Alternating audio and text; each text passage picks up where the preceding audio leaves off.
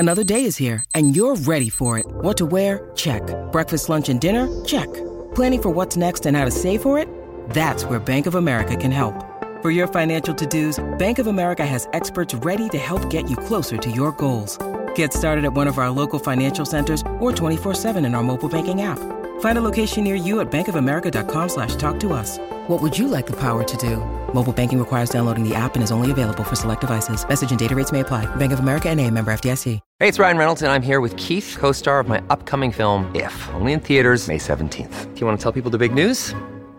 All right, I'll do it. Sign up now and you'll get unlimited for $15 a month and 6 months of Paramount Plus Essential Plan on us. MintMobile.com/switch. Upfront payment of $45 equivalent to $15 per month. Unlimited over 40 gigabytes per month. Face lower speeds. Videos at 480p. Active Mint customers by 531.24 get 6 months of Paramount Plus Essential Plan. Auto renews after 6 months. Offer ends May 31st, 2024. Separate Paramount Plus registration required. Terms and conditions apply if rated PG. If you love the Intelligence Squared podcast, you can support the show and help us do what we do by hitting subscribe via Apple Podcasts. And in return, you'll get bonus content, ad-free listening, and early episodes too.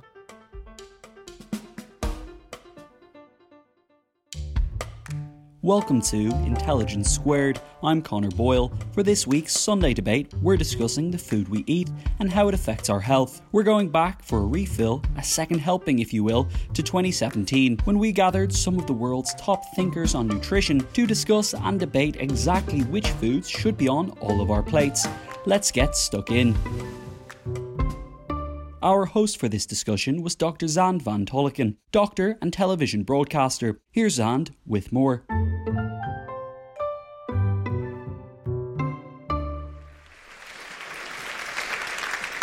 Well, thank you very much indeed for that welcome. Thank you all for coming. There's one thing I want to begin by saying. You are all beautiful, and I love you all. And I won't love you any more if you lose any weight, and I won't love you any less if you gain some.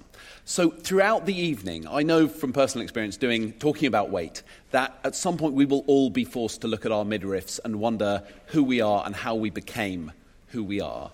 And nothing about tonight should make anyone feel worse about themselves. But I do hope it will leave everyone a bit empowered to make some decisions about their health and their life. And that might help you love yourselves a little bit more, those changes that you can make. So hopefully we'll get there because we have fantastic people. So the event is called The Bittersweet Truth About What We Eat, Nutrition, Health and the Science of the Gut. And I think what will be lovely is we're going to dig into how the molecules that we put in our mouths affect the chemistry in our bodies and the bacteria that live in and on us, and how that science might interact with the way we choose to live our lives. So, I'm going to introduce our speakers. Dr. Sarah Jarvis is an NHS GP, and quite why she is not at home in front of the telly with a box of wine and a curry, I have no idea. You deserve a medal for being anywhere other than crying in your bath. She's also, I sincerely mean that this is the hardest job in England. She's the clinical director of patient.info. She's the resident doctor on the Jeremy Vine Show and on the One Show. She's the author of 6 books on health and medicine, including 3 books in the popular For Dummies series, including Diabetes for Dummies. And Sarah, can I just ask you, how did you become interested in food and nutrition? I've always been interested in food and human nutrition. When I was at school, I was the little swotty girl who was 2 years younger than everybody else in my class, so I was always much shorter, and I was fairly broad, all things being relative. So I decided I need to do something about it. Went to Cambridge and decided that I had the opportunity to spend a year doing something else, and did food and human nutrition. And my undergraduate thesis was on the dietary fibre and the etiology of disease. And the rest is history, really. I love that. So I decided to do something about my weight by going to Cambridge and writing a thesis. Right. Pretty much. Great, good answer. Professor Tim Spector. Tim is a professor of epidemiology at King's College London. He is a world expert, I say the world expert, but he's more modest than me, in genetic studies of twins. He is the author of The Diet Myth, The Real Science Behind What We Eat, which many people have described as life-changing. He leads the UK's largest open-source science project, British Gut, to understand the microbial diversity of the human gut. Tim, can you talk a bit about how you became interested in food and nutrition? Well, I've been studying genes in the twins for years, as you know, and studied your genes. and been discovering these things, but didn't really get interested in nutrition until about 6 years ago at the top of an Italian mountain when I actually got sick and ended up, with double vision and having various health problems and high blood pressure, and then very selfishly said, I want to find out what the best diet is for me. And at the same time, I was started to write a book about it. And basically, that's the point. I realized how little we knew about the whole subject, how most of it was BS, and we've been misled. And I wanted to really get into it and start to help other people go on the same sort of journey as I did. I love that. So that trumps even Sarah's answer. Sarah went to Cambridge. You decided to enrol a huge cohort of twins and write a book. Okay, yeah. Great. Professor Eran Segal is a computational biologist at the Weizmann Institute in Israel. He runs the Personalized Nutrition Project, which uses an algorithm to create personalized diets in order to lower blood glucose responses to food. Eran, can you talk a bit about how you became interested in this? Because your background is not the same, similar to the rest of ours. Right. Yeah, so for one thing, my wife is a clinical dietitian, so these discussions have always been at home. But about 5 years ago, also like Tim, from a personal interest, I'm an amateur long-distance runner, and I just became interested in what's the best diet for me. I started reading a lot of literature and books and so on, and I really found, I was shocked at how much little science there is behind everything that is publicized to us about what we should eat. And so being a scientist, I thought this is actually an opportunity to find out and research what is really healthy food for us. And after 5 years, I can say that I think we came up on very surprising findings, which I'm happy to share with you tonight. Amazing. So we're looking forward to that. And it is interesting how much personal interest the scientists working in this area have. And I count myself in that group, at least with a personal interest. Now, is Gary available? Oh, he's hit a bit. Gary, how are you? I am good. How are you? I'm very well. Gary, I'm going to introduce you, and then sorry, you hadn't appeared until just now. Very nice to see you. So Gary Tobes is an award-winning American science and health writer, the author of the acclaimed new book, The Case Against Sugar. He's the co-founder of the Nutrition Science Initiative, and his previous publications include Why We Get Fat and The Diet Delusion. Gary, can you tell us a bit about how you got interested in food and nutrition? I can, and thank you. I'm obviously, one of the things I find fascinating is we all got into this because we didn't like the quality of the science that was out there to begin with, which is the science we all grew up on. I was an investigative journalist and investigative science journalist. My specialty was controversial science. And in the late 90s, I literally stumbled into this controversy over whether salt causes high blood pressure. And pretty quickly came to the revelation that all the everything I had learned in my previous career that you had to do to get science right, to establish reliable knowledge, all the meticulous, rigorous, skeptical methodology that's required to get the right answer was considered kind of a luxury in public health and nutrition science because it was just too hard to do, too expensive to do. And so we had embraced a lot of mistaken assumptions or likely to be mistaken assumptions. And I spent the next 10 years of my life doing nothing but research to figure out what might be reliable knowledge and what continues to be assumptions. So what I want to do now, thank you, Gary, what I want to do now is go through, we want to get to the Q&A as quickly as possible because I think your questions should really drive the evening. But I'm going to go in a bit more detail with each speaker and get the panelists talking to each other. Gary, I'm going to start with you. Your work, in a way, to me, is absolutely extraordinary. As a bit of journalism, as a bit of digging, you have been unbelievably thorough, wrestling with a body of scientific work that is extremely difficult to understand and where there are very intense vested interests. And I would say your articles in the New York Times, I remember reading your first big article in the New York Times, and that definitely changed my life and it changed the way I eat. And yet, I think at the heart of it, I do have some skepticism about whether or not you're right about sugar and insulin and calories. So can you talk us through the argument you're making in the case against sugar, your new book? I wanted to stop about 3/4 of the way through your introduction and think it's not going to get any better than this. We should just stop now.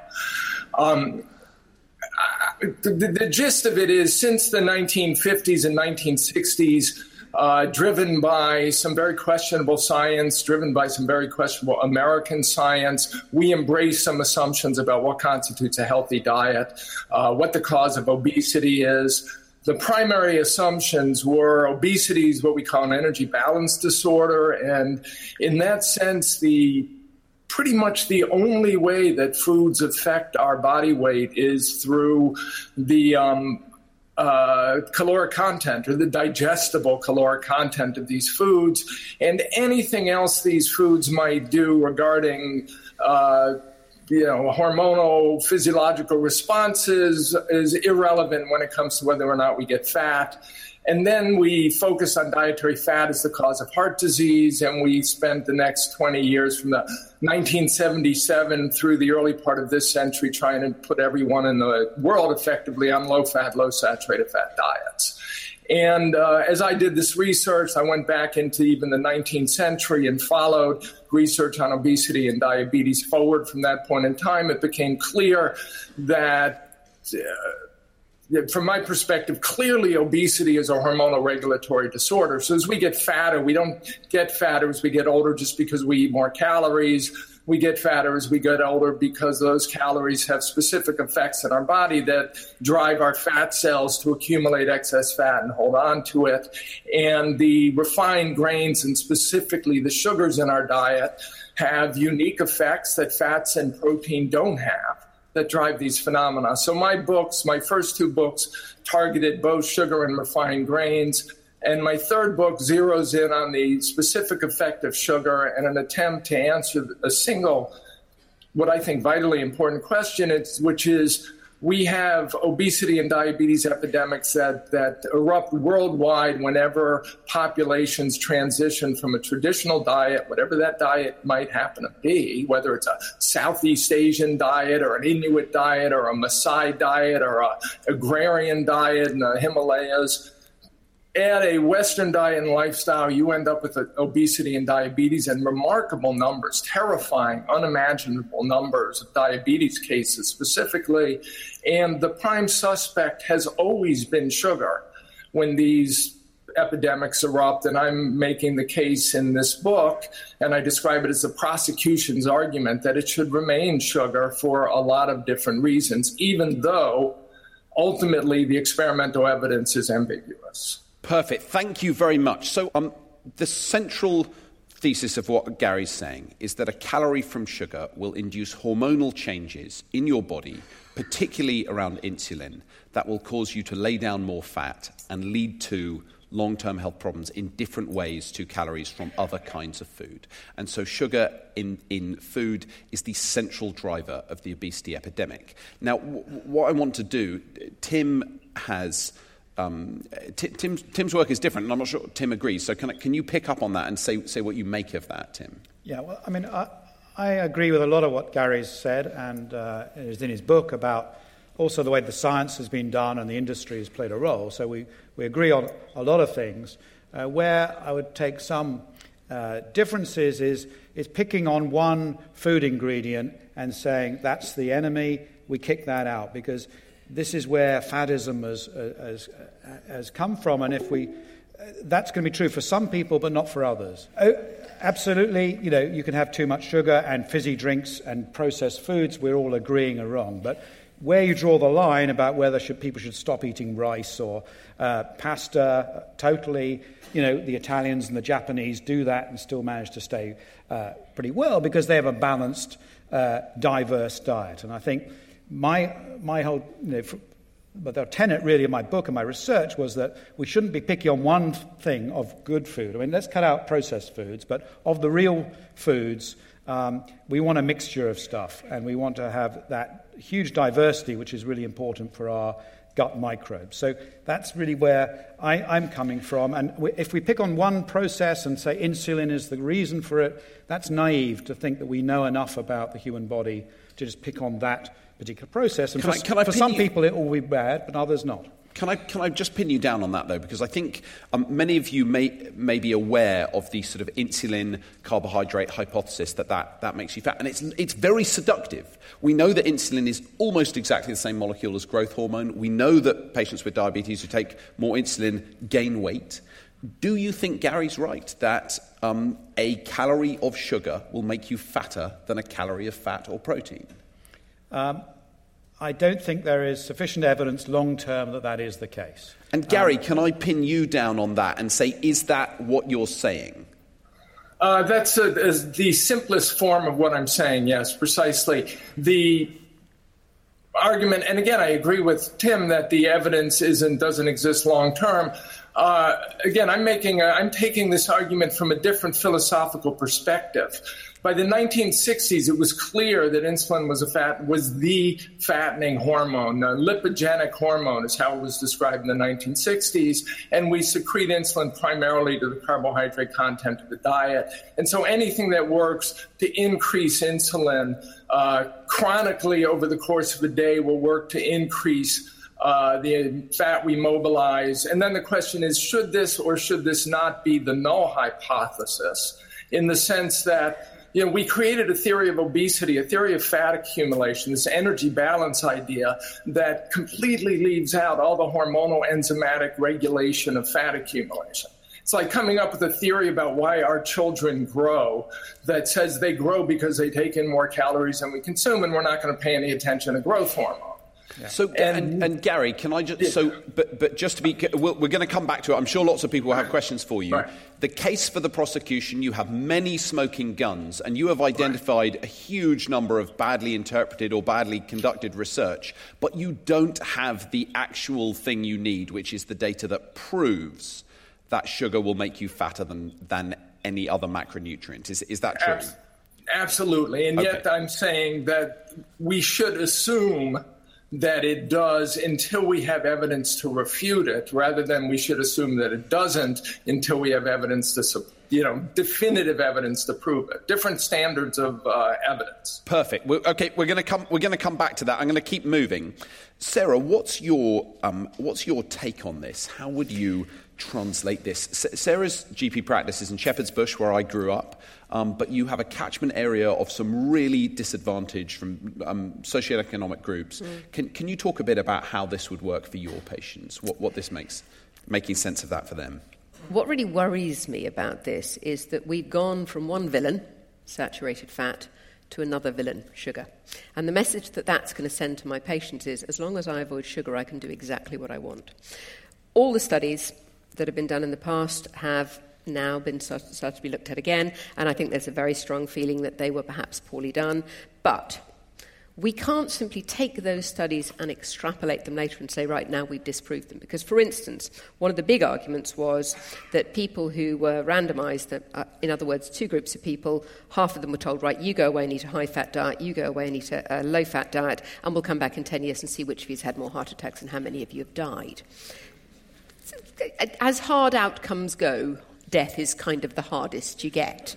And it is very difficult to do studies like this because they do take a very long time. Of course, what happened? 10 years later, they came back, and in fact, there was no difference between the two groups. And that has been taken as the sort of poster-boy evidence that actually saturated fat is not bad for you. Well, actually, what we now know is that nobody took any notice of what they ate instead of the high-fat diet. And if I say to my patients, stop eating fat, I know that half of them will promptly go away and substitute it with refined carbohydrates and sugar. So we also know that if you do directly substitute fat for refined carbohydrates, exactly the same thing happens. You don't get any reduction, but you don't get any increase in heart disease. Now, what Gary's saying is sugar is the bad guy, and therefore, his argument, according to his argument, if you follow it to its logical conclusion, if you stop eating the sugar, actually you should be better off with the saturated fat. You're not. Whereas, if you look at studies which have gone on for 30 years, followed 120,000 people, you see that people who substituted, instead of having either saturated fat or refined carbohydrates, had instead plant proteins or unrefined carbohydrates or all the things that we see as being, quote, good, you can reduce the risk of heart disease. So I think what I'm saying is sugar is bad. Absolutely no question. Sugar contributes to obesity, absolutely no question. Saturated fat, I think, is also bad. There is good evidence that saturated fat increases insulin resistance, that it makes it more difficult for your body to deal with insulin or to respond to sugar, and that means it produces more insulin, which does what? Makes you put on more weight, makes you prone to type 2 diabetes. My patients don't eat nutrients, they eat food. And do you think, I notice as well that people just get fatigued with the entire thing. And when you have the entire public health community saying, as they did when I was young, don't eat saturated fat, eggs are bad for you, butter's bad for you, and then it flips and suddenly everyone's saying eggs are good and you can put butter in your coffee in the morning, you have this weird moment of, I think a decent number of your patients will just go, these doctors haven't got a clue. Oh, and they're making it up as they go along. I'm going to ignore all of it. You got it wrong last time, Doc. Why should I listen to you now? Yeah. Tim, I just want to come on to your work. Tim's been working on the gut biome, which I think if you've read a newspaper in the last couple of years, you will be somewhat familiar with. But can you talk about what this is and how does your research affect what we should and shouldn't be eating? So the gut microbiome is basically this huge community of microbes, 100 trillion of them, most of them in the lower part of the intestines, the colon, that really we've only discovered in the last 5 or 6 years what's become generally well known, and this is an extra organ of our body that weighs the same as our brain. When you stick it all together, there's more there's more microbes than cells in our body, and there's about 200, 300 times more genes. So each of them has a gene that is like a little chemical factory pumping out all kinds of enzymes and chemicals that do all kinds of stuff, making us more hungry, making us more depressed, more sad, breaking down our food in different ways, and affecting our immune system. And so up to now, we've totally ignored this organ, and this is why we've been obsessed with these other insulin-type models of the pancreas and whatever, because of our limited knowledge. And now we're understanding this new universe. It's telling us that everybody has a very different microbiome inside them. We only share about 20% of our microbes, whereas we share 99.9% of our genes. And this personalization, this difference between us, is why some people will do better on a low-sugar diet and others on a low-fat diet, and why we've got so confused over this. And also knowing how these microbes change our foods and how we've been slowly killing them off with our bad food. Our processed foods are killing them off, and our antibiotics have been killing them off, and our narrow range of diversity has been killing them off. So people on fad diets are also reducing our microbes we have in us. By studying our 10,000 twins, we've found that the more plant diversity you have, the higher fiber you have, the more different microbes you have, the greater diversity, and that's a huge health benefit, and that goes really throughout everything. If you can get that diversity up, you're going to do well. So we're beginning to understand why we've got everything so wrong, and most of it is down to our gut microbiome, are these microbes that are so different. And we've studied these twins and even found that there are certain microbes that will induce leanness that you never find in overweight people, you only find in skinny people. And you take these bugs like Christensenella, and you take them from the twins and you put them into mouse models, you can stop them getting fat. And these discoveries have been repeated many times. They're very robust, and this is just the tip of the iceberg we're seeing. So suddenly, our whole lack of knowledge and poor science before in food is being transformed by this amazing new world, and I think everyone should know about it. It's so striking to me. I mean, I didn't go to medical school that long ago. I graduated in 2002, and we did not mention the gut biome, except maybe in rare conversations about chemotherapy, radiotherapy, but basically we never talked about it. Well, they were evil. And microbes were evil. You had to eradicate them. And a good doctor was one that used as many antibiotics as possible and got rid of the whole lot. So it's hard to find anyone in this room who's never taken an antibiotic. It's incredible. And this has been killing off our gut microbes. We're losing our diversity compared to our African ancestors. We've lost about 40% of them that will never come back. And these are reducing our ability to fight infections, allergies, and contributing to the obesity epidemic. So, Gary, can I just pick up on this? Because this does seem to be an enormously important point. When you drill into sugar and hammer away at reducing the sugar in people's diets and aren't too focused on what they might be replacing sugar with, which is what Sarah's emphasising, Tim's work really seems to undermine that idea. I mean, the importance of a diverse diet. How do you... I know they're not totally mutually exclusive, but you don't emphasise that very much. You've become a bit of a one-molecule guy. How do you... One-trick pony, I would argue. There's a lot of issues. I don't think, Tim, again, what I want to know is what caused the obesity and diabetes epidemics. The only way to prevent an epidemic is to unambiguously identify the cause. And I do not think that Tim is arguing that some of these epidemics were caused by people eating too much fat and some of them caused by eating too much sugar. I think he would think, as I do, being a scientist, a fan of Occam's razor, that he would assume that whatever caused one epidemic is probably the cause. Well, hang on, we've got him here. Let's ask him. Tim, what are you saying? I mean, it's a combination of factors. I think everyone will agree there isn't a single factor that has caused this, doubling or tripling of obesity in the last 30 years. No, but Gary wouldn't agree. Gary says it's sugar. I clearly wouldn't agree. And Gary thinks that you agree on this. But do you think there's if you've got the overweight people or the obese people of the UK, are a decent portion of them fat because of too much fat and a decent portion of them fat because of too much sugar? Or would you say, it's mostly sugar? No, I think it's a combination of factors, and we mustn't pick on fat or sugar. It's probably what they're not eating in their diets that would protect them against this. What we used to eat, that old-fashioned, changing our foods, not eating regularly, not worrying about glucose spikes, having long periods without food, all of these things to create a really good microbiome environment that didn't have antibiotics, didn't have processed foods, and then you're able to deal with food in a much more efficient way. So I don't think there's a simple glib answer to say this is the cause of all our problems, but I think you've got to take a more holistic approach and realise that if you cut out one food, you've got to replace it with another. And if we focus on what we should be eating rather than, what having an occasional Coca-Cola is so deadly, then I think we're missing the point. And how much of it we should be eating, because we haven't even got on to portion size yet. No. We are much less physically active than we used to. The average portion size, if you buy an individual chicken pie, it's 70% bigger than it was 15 years ago. So actually, to an extent, because it's happened gradually, I think the public has been fooled. And of course, the more you eat, the more you need to eat. Or the more bad food you eat. Yeah. Iran, you're running a personalised nutrition project, which is a pretty extraordinary. This feels like the future of medicine and science in many ways. Can you talk to us about how it works, what it does, who comes in, what do you do to them, what do they do to you? Sure.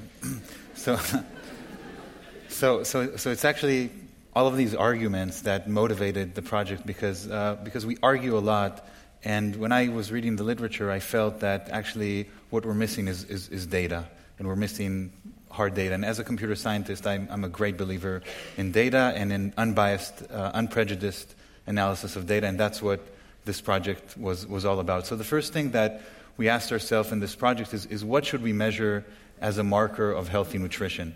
And usually when I talk about this work, I have to motivate and explain it a lot, but actually this was a great build-up and setup because as I was reading, and actually Gary Taubes' book on good calories, bad calories was a big inspiration for this, I came to realize that actually these spikes of glucose which induce secretion of insulin is really maybe perhaps not the only factor, but definitely a very major factor that could affect our health. It affects our weight gain because insulin signals cells to store excess sugar as fat. It's definitely related to diabetes because that's how it's actually defined.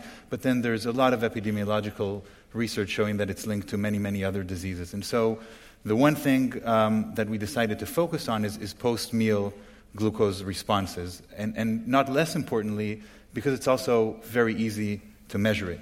So what I mean by that is as you know, your blood sugar levels change mainly after you eat, and in healthy people, mainly in the 2 hours after you eat a meal, your blood sugar, your body digests the carbohydrates in the meal, and releases them to the bloodstream where your blood sugar levels go up, and then there's secretion of insulin whose job is to reduce the blood sugar levels. So, and you've got some slides of that, right? Yeah, I'll show you that in a cool. moment. So what we've done is we took 1,000 people. These were random people just coming in, which actually turned out to be fairly representative of the population in Israel in terms of obesity and diabetes and so on. And we've put a continuous glucose monitor on each of them. So that measured glucose levels every 5 minutes for an entire week, 2,000 measurements per person, 2 million glucose measurements in the study. And each had a mobile app. They logged all their meals. So in the end, we had 50,000 meals with full nutritional values. And we could analyze and see what, and that's big data, that's a lot of data. We could analyze what happens. And we found a few pretty striking observations. The first one was that actually when the same person eats the same meal on different days, the response is very similar, very reproducible. But when you give the same food to different people, the response is dramatically different. We had people eating bread, eating ice cream, having essentially no change in glucose levels, and others having huge spikes in glucose levels. And it's not just that people who had spikes for everything. We had people with reverse responses, some spiking for rice but not for ice cream, some the other way around. And so that was a first striking observation, which basically told us that even before I tell you what our solution was, it tells us that general dietary advice is only going to be very limited in its ability to normalize blood sugar levels in people. So that was very striking observation, I would say. Although in retrospect, when we think about it, this should have been our null hypothesis, also because of what Tim said, because of what was mentioned here, that we're all different. Our genes are different, our microbiome is different, so it would be even a miracle if we all responded the same way. So what we then did is to integrate parameters about different people. The most novel component that we integrated was the microbiome composition of people. And we showed that we could develop an algorithm that basically took many basic parameters, clinical parameters about people, their microbiome composition, and predict with very high accuracy how they would respond individually to meals. So how each kind of food, not individual ingredient, but each kind of food would affect their blood glucose. Exactly. So we measured complex meals. Okay. Anything that people eat in real life, that's what we measured, that's what they reported, and that's what we were able to then predict. And the final step of this project was to actually go and intervene and design diets for people, personalized diets for people that would try and normalize their blood sugar levels, and that's what I want to show the slide on very briefly. So what we had was we took a set of people, and we asked the algorithm to design for each person 2 diets, identical in calories. In fact, every meal was identical in calories. But in one case, we asked the algorithm to predict meals that would spike their glucose levels, and in the other, meals that would normalize their glucose levels. And the diets were very surprising. Some people had ingredients that were put on their spiking diet that were put on the normalizing diets of others. And to just show you that these diets are really not trivial, if we can show the slide, these are actually 2 diets given to one participant. And you can see what was selected by the algorithm as their good diet and what was selected as their bad diet. Your average nutritionist would probably not prescribe this diet as the good diet, including the ice cream. But we put this pre-diabetic individual on this diet, and we monitored their glucose levels for 1 full week on the good diet and 1 on the bad diet. And the next slide that I'll show you was, for us, perhaps the most striking result that came out of the study. And I remind you that every meal that was given to this person was identical in calories. And these were the glucose levels that we saw in this participant, same person, different weeks, same amount of calories in every meal. And what you can see here is that in red is the bad diet. This is the diet that the algorithm predicted would cause spikes, which indeed it does. And it reaches abnormally high glucose levels, indicating that this participant is pre-diabetic. But on the good diet, we achieve full normalization of blood glucose levels. And so I do subscribe to this carb and insulin hypothesis, but I also believe that there is definitely a degree of personalization in knowing which foods personally for you would spike blood sugar levels and which would not.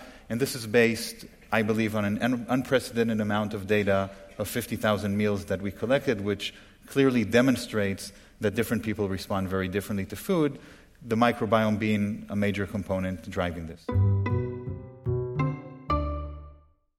Would you like to support Intelligence Squared in what we do? Well, just hit subscribe on Apple Podcasts and you can listen to Intelligence Squared ad-free, enjoy exclusive bonus content, and get weekly episodes in advance too. Hit subscribe and we'll see you on the other side. If you're struggling to lose weight, you've probably heard about weight loss medications like Wegovy or Zepbound, and you might be wondering if they're right for you. Meet PlushCare, a leading telehealth provider with doctors who are there for you day and night to partner with you in your weight loss journey. If you qualify, they can safely prescribe you medication from the comfort of your own home. To get started, visit plushcare.com/weight-loss. That's plushcare.com/weight-loss. plushcare.com/weight-loss. When you need mealtime inspiration, it's worth shopping Kroger, where you'll find over 30,000 mouth-watering choices that excite your inner foodie. And no matter what tasty choice you make, you'll enjoy our everyday low prices, plus extra ways to save, like digital coupons worth over $600 each week. You can also save up to $1 off per gallon at the pump with fuel points. More savings and more inspiring flavors make shopping Kroger worth it every time. Kroger, fresh for everyone. Fuel restrictions apply.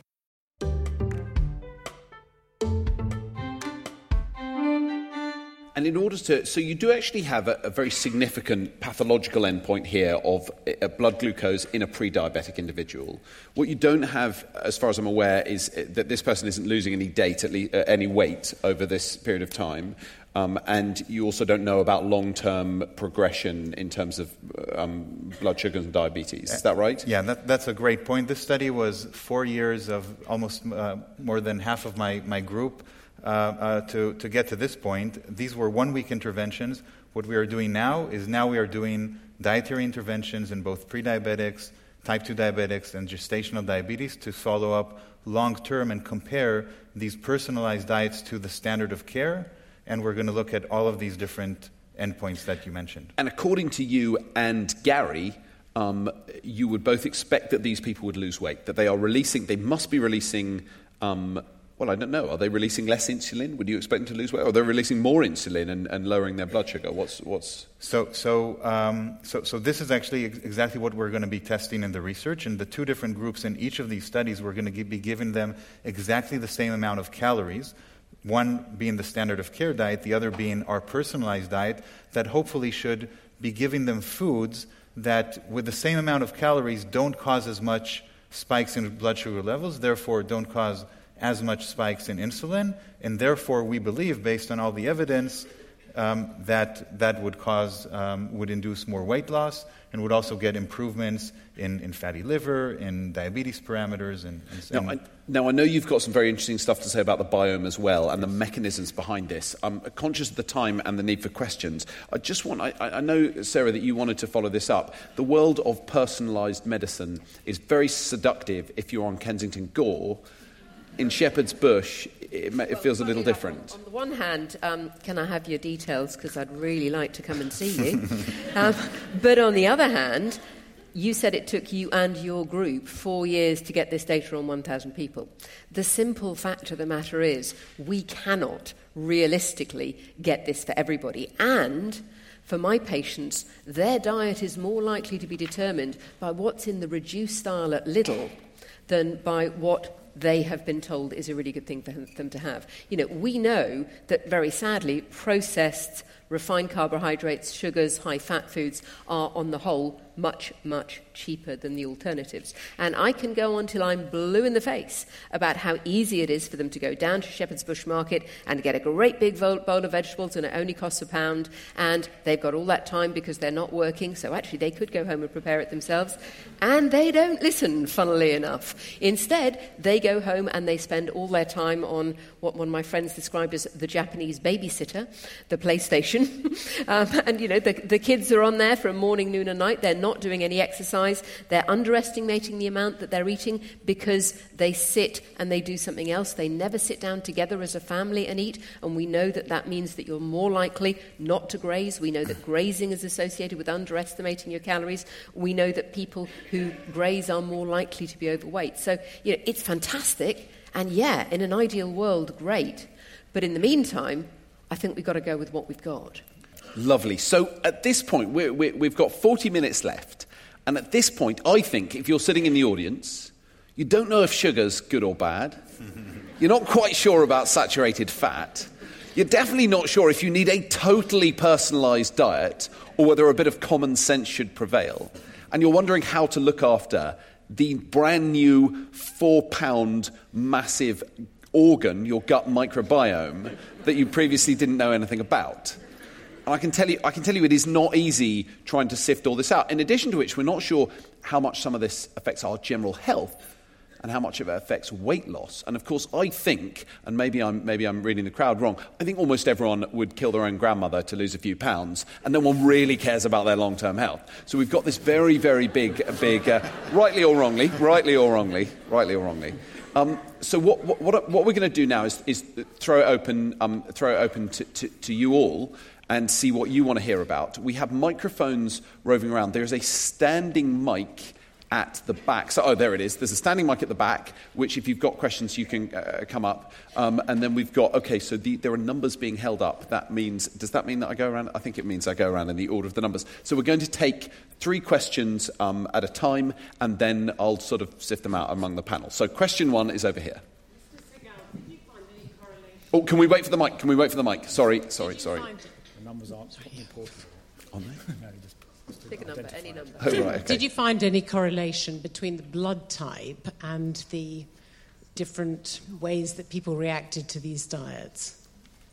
Should we take it now? We're going to take them one at a time. Thank you. Question 2. So my question is probably most to Iran. I mean, I'm a computer scientist myself, and 2 years ago I had some bad news, you can say, that I had diabetes, and my A1C was 11.3, and it looked pretty bad, and I was told I couldn't control it with just diet.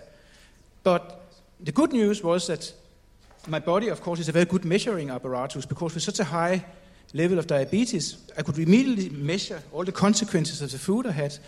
And what I noticed is that I could, without actually having to make a big effort, control it by food, I just had to eat the right food.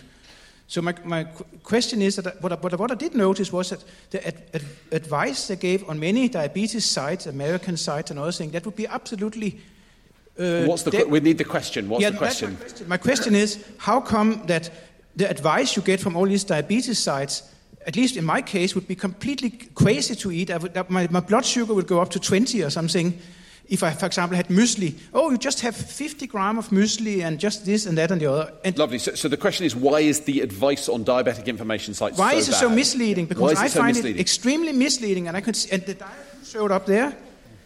Lovely. It's a lovely question, and we'll farm it out. Thank you. So I'm sorry. I should have framed that up. Can we get questions that are quick? Number 3. Thank you. Yes. All of the speakers, I think, have presented very professionally a certain focus. But they're all concerned, for the most part, with the reaction of the body to consumption, food and drink consumption. There's only Dr. Jarvis who has referred in passing to exercise. I'd like to hear more about what all of the speakers think about the role of exercise, and also one dimension which hasn't been mentioned at all, which is the effect of mental and emotional stress factors. Fantastic, that's great. So that's mental, emotional stress and exercise. Thank you. So we've got 3 questions. Eran, can you remember the first question? Because I can't. Yeah. Lovely, good. Can you repeat it for everybody else? Yeah. So I'll take the first 2. So the first one was on blood type. So actually, blood type we did not find any correlations in responses to food.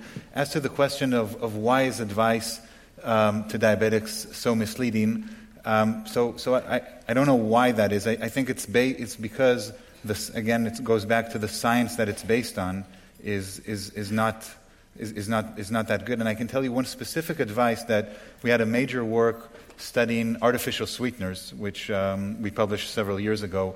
And what we showed in that work, and I should say, because it relates to your question, artificial sweeteners are recommended officially by the American Diabetes Association as something to eat instead of sugar, as a way to control blood sugar levels. And what we showed is actually not only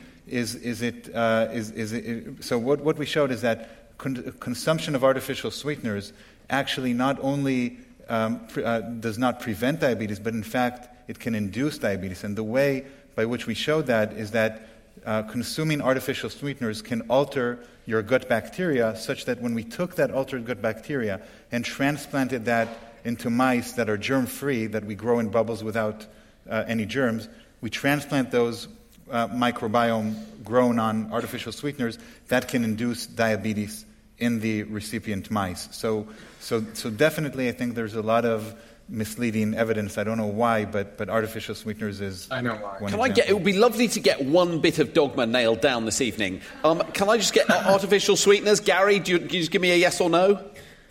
Maybe. Great, perfect. Tim, what do you think? I agree with Aaron. Whether they're as bad as just taking sugar, I'm not sure, but they're certainly much worse than taking water, and they're not an inert free lunch as they're claimed. So we need to do much more proper work on this. And Sarah, you're nodding. Yeah, increasing evidence, I think, not just with type 2, but also with LADA, which is kind of type 1.5 diabetes, if you like. However, I would agree that I think they're not as bad as pure sugar. But a cup of tea would be better than a can of Diet Coke. I hope there's no one from Coke here. Or Diet Pepsi, there we go. Well, I can just say that... Green tea. In our experiments, and we certainly said that more experiments and more long-term and large-scale experiments in human are needed, but in our experiments in mice, adding sugar to the drinking water of mice had no effect on them, but adding artificial sweeteners induced diabetes in the recipient mice. That was our... Fantastic. And mice aren't people. Mice are not people. Mice in the lab aren't even mice. But still, that research is compelling. We should be careful about artificial sweeteners. Yeah. Okay. If anyone works for aspartame or anything, we're sorry. Okay. Lovely question up here about exercise and also mental health and kind of psychosocial health. Sarah, can I turf this to you first of all? One of my favourite studies in all the world is a study called the Diabetes Prevention Programme. Now, Gary is not going to like this study because although it was a randomised controlled trial, it wasn't double-blind. And a double-blind trial is supposed to be the gold standard where studies are concerned. And double-blind means neither the doctor nor the people in the study know which side of the group they're in. And in the Diabetes Prevention Programme, they took a group of people who had pre-diabetes. They divided them into three. One group, they gave, quote, standard advice, which was to slap them on the wrist, tell them they've been bad boys and girls and come back in a year and we check if you've developed diabetes yet. The next group they took and they gave them a tablet, metformin, and the third group they randomised to 4 hours of exercise a week. Now, I defy most people not to know which group they're in. Consequently, of course, it was not a double-blind trial, but the results were extraordinary. When they randomised the group to exercise and to the advice, which was the standard advice at the time, which was a combination of low-fat diet, slightly reduced calories, trying to get them to lose weight by 5%, and also motivational interviewing, which was kind of getting them to choose their own health goals. But I think the exercise played a huge part, and probably soluble fibre in addition. They actually reduced the likelihood of them developing diabetes over the next 4 years by 58%. And obviously, there are all sorts of lies, damn nice, and statistics, but because the actual risk was so high, that meant that for every 4 people who increased their level of exercise, they had 2.5 hours of personal trainer a week, they tried to get to 4 hours a week, they could reduce, for every 4 people who did this, one of them would not have diabetes 4 years later who otherwise would have done. I'm a big fan of exercise, absolutely. You know, there's the evidence exercise is good for you is really incontrovertible, but the evidence that exercise helps you lose weight is really not there long term. So I think, you know, there's a mixed message there. I think we should all be exercising, but we shouldn't at the moment be relying on exercise to sort out our obesity epidemic. And so this is this false thing, if we build a school playground, we'll get rid of the exercise epidemic. There's absolutely no evidence for that. No. You can see the frustration of going to your doctor and saying, what should I do? I'm overweight. And they say, exercise. Good. Will that help me lose weight? No, it won't. But you should do it anyway. I love your question because you raise the things that we miss when we talk about the molecular biology and the endocrinology, the sort of hard science. I think mental health and psychosocial aspects of weight loss, and we're talking about multiple endpoints here. We've got diabetes and cardiovascular risk, but weight loss is the kind of linchpin of the conversation because it's so seductive. It's such an important topic personally for so many people. I don't think it's really possible to lose weight without changing your life. It is very, very hard to lose weight without making yourself, in some ways, a more empowered and happier person. And I think a huge number of diet books, and I would exclude Tim's and Sarah's as well from this, but a huge number of diet books focus on the ingredients you put in your mouth and not why you eat Chinese takeaway every night. And I got to 19 stone because I was miserable. And it was not really focusing. I focused a lot on what I ate, but mainly I just tried to make myself a bit happier and tidy my life up. Tidying your house is probably a better way of losing weight than, according to me, than focusing on how much sugar is in your diet. But sorry, Gary. A couple of issues. First of all, the problem with trials like the diabetes prevention trial is that it's not just not double-blind, it's uncontrolled. So when you ask people to exercise 4 hours a day and change their diet, they will change other things in their diet as well, including what you ask them to put in their mouth. So these people, more than any of the other subjects in the experiment, are less likely to eat sweets and drink soda and drink beer and drink desserts, eat desserts, and they might do it because they think they're cutting calories, or they might do it because they're trying to be healthy, and that's what any of us would do to try to be healthy. But the problem with this kind of trial is that you can't tell at the end whether they lost weight or they prevented diabetes because they exercised or because of all the things they did because they knew they were supposed to work to be healthy every day, that the other subjects in the trial might not have done. Okay. Now, to be fair on Sarah, she did make that point. Yeah, but that's not that it's not double-blind, it's uncontrolled. That's a critical point. We have to know why it worked. And my issue with some of this other stuff about exercise, about happiness, is it implies that people have a profound physiological disorder. 20 to 40 to hundreds of pounds of excess fat got that way because they just couldn't stop eating, Chinese food every night, or because they were unhappy, or because they were stressed. And it makes them feel worse about themselves when part of the argument with this, rather than call it the insulin carbohydrate hypothesis, call it the hormonal regulatory hypothesis. Those people have a physiological issue that has to be addressed. And maybe if they were happier, they'd be happier about their physiological issue, tens to hundreds of pounds of excess weight. But to imply that they got that way by being unhappy or by being lacking willpower is, to me, the single biggest crime with this energy balance way of thinking. Do you know, I feel so much better now because I thought I was the only person who didn't know what I was talking about. Apparently you don't either, Zan, so I feel much better now. Okay, sorry, Sarah, my apologies. Every day's a school day. Okay, good. Well, thank you for that, Gary. We're going to come back. So there was a lady who had to sit down. Can we get you, and then we'll get two more. Hi, it's a question for Tim about our gut health, and you were talking about eating a more diverse range of food.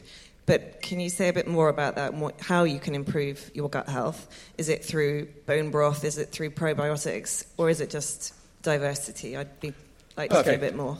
Buy his book is the short answer. But okay, so Tim's going to talk about how to improve gut health.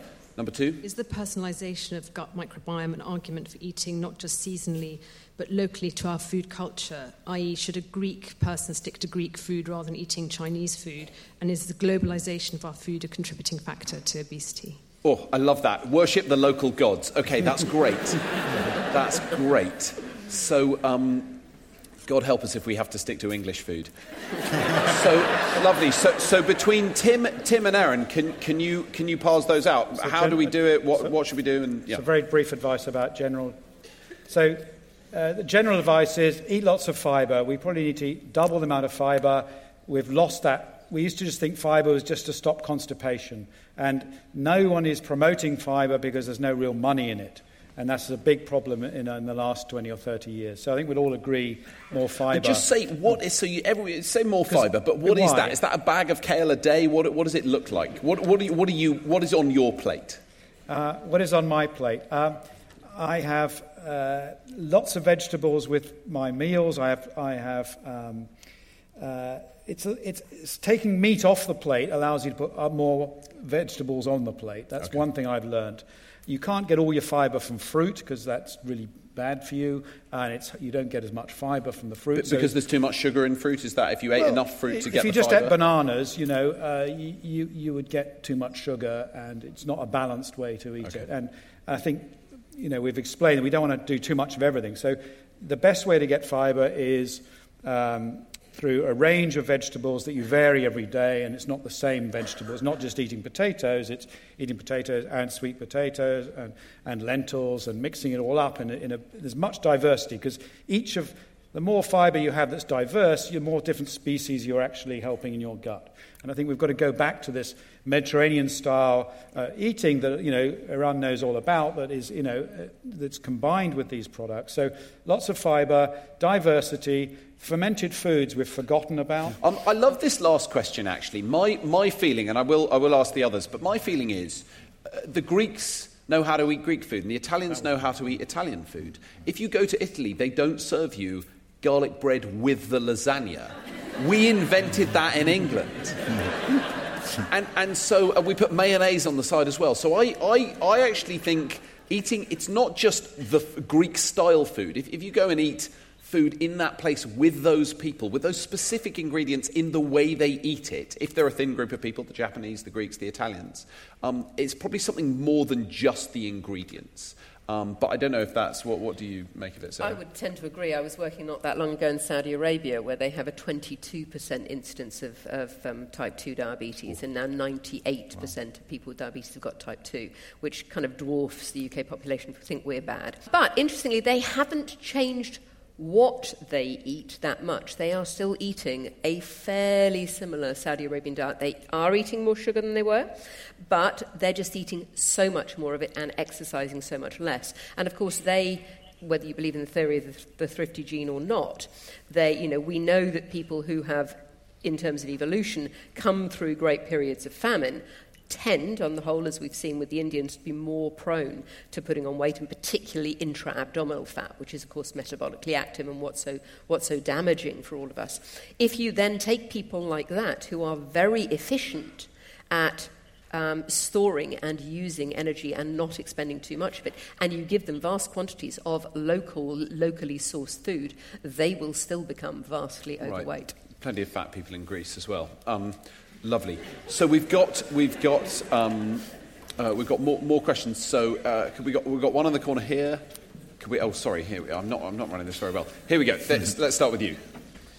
Coming back to that point earlier about stress, did you, Erin, in the research you did, look at groups who were in a parasympathetic state compared to a sympathetic state when they were eating their food, then look at the blood glucose after? Did those two states have any effect on glucose levels? The two states, sorry? A parasympathetic tone and sympathetic tone. Well, so the question is whether that also induces hormonal responses that would also cause you to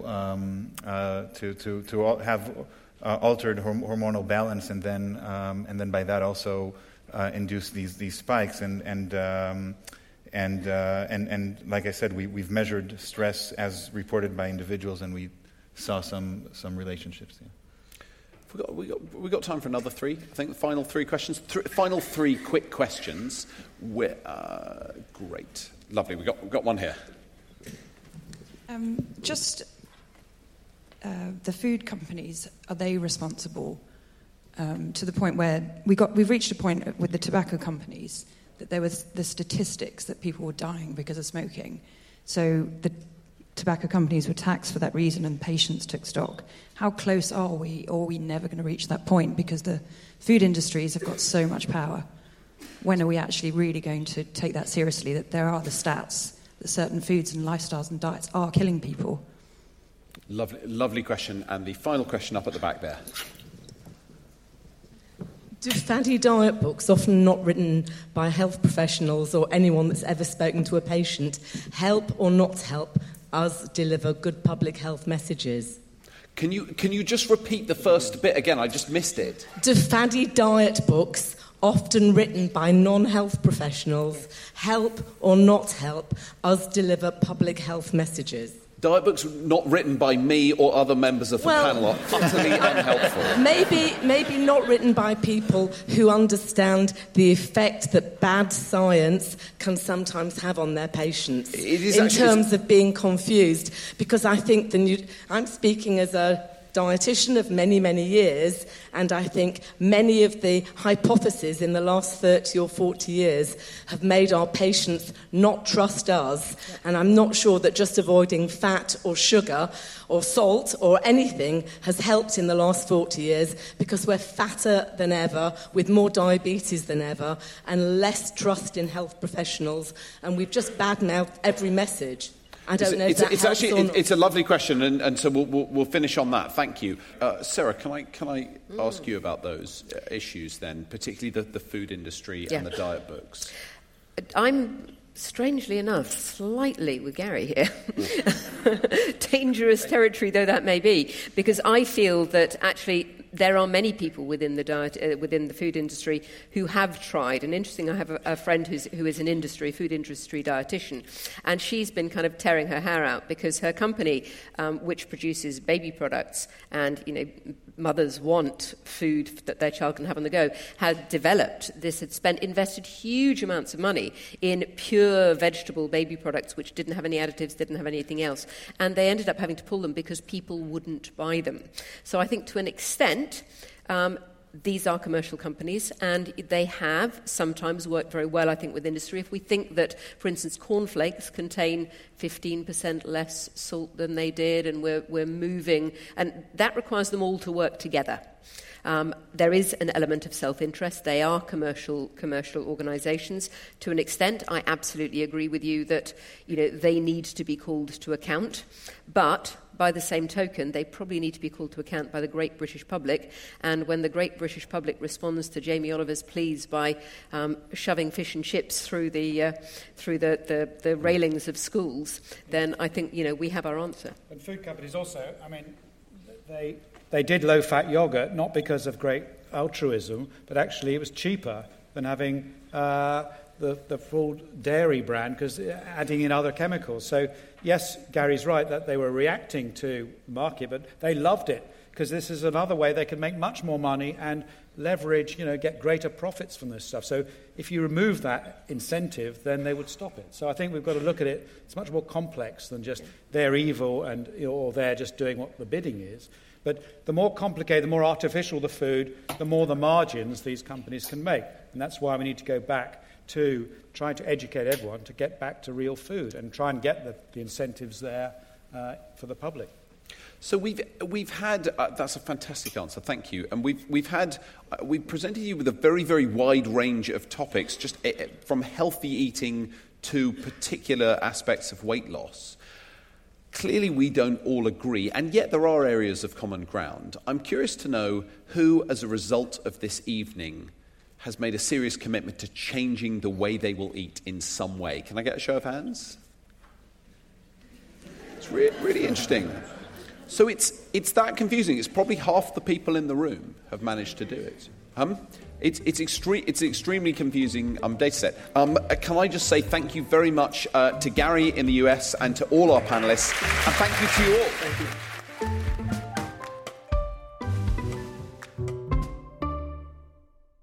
If you'd like to support us in providing a home for passionate debate, deep discussion and answering the big questions that really matter, do consider becoming an Intelligence Squared Premium Podcast subscriber today. For just a small amount each month, you won't just be directly helping us continue to do what we do, you'll also be getting exclusive episodes each month, ad-free listening and early access to, currently available via Apple Podcasts. You just need to hit the subscribe button. And if you're not an Apple user, don't worry, we're working on something for you too. Thanks for being a listener, supporting Intelligence Squared, and you're just one click away from getting some exclusive extras too.